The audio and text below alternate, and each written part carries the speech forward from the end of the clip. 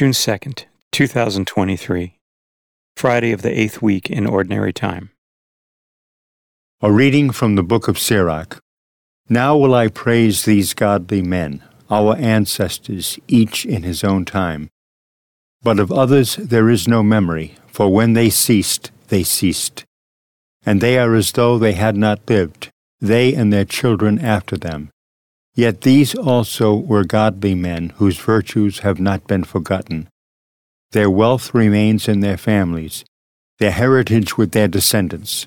Through God's covenant with them their family endures, their posterity for their sake. And for all time their progeny will endure, their glory will never be blotted out. The word of the Lord. The responsorial psalm.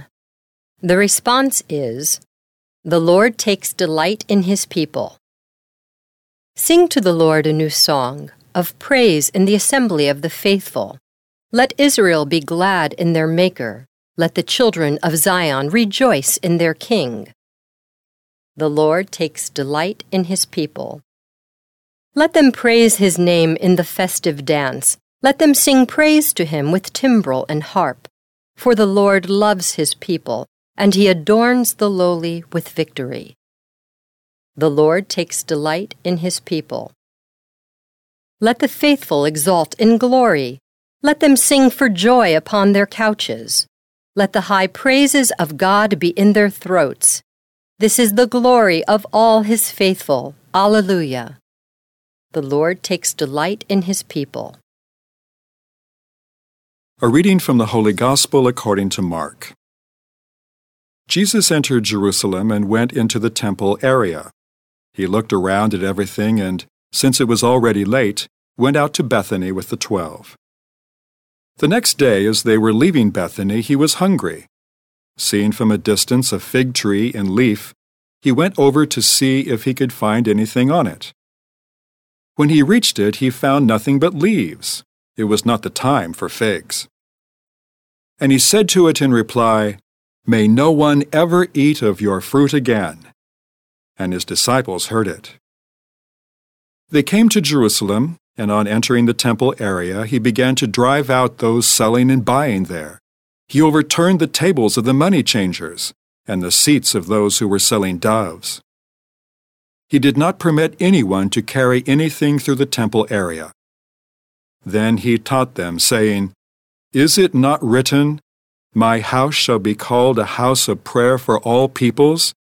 But you have made it a den of thieves." The chief priests and the scribes came to hear of it and were seeking a way to put him to death. Yet they feared him, because the whole crowd was astonished at his teaching. When evening came, they went out of the city. Early in the morning, as they were walking along, they saw the fig tree withered to its roots.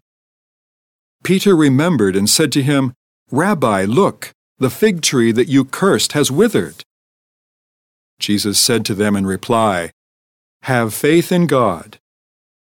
Amen, I say to you, whoever says to this mountain, 'Be lifted up and thrown into the sea,' and does not doubt in his heart but believes that what he says will happen, it shall be done for him.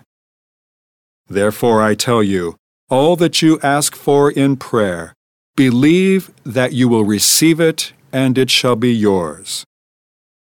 When you stand to pray, forgive anyone against whom you have a grievance, so that your heavenly Father may in turn forgive you your transgressions."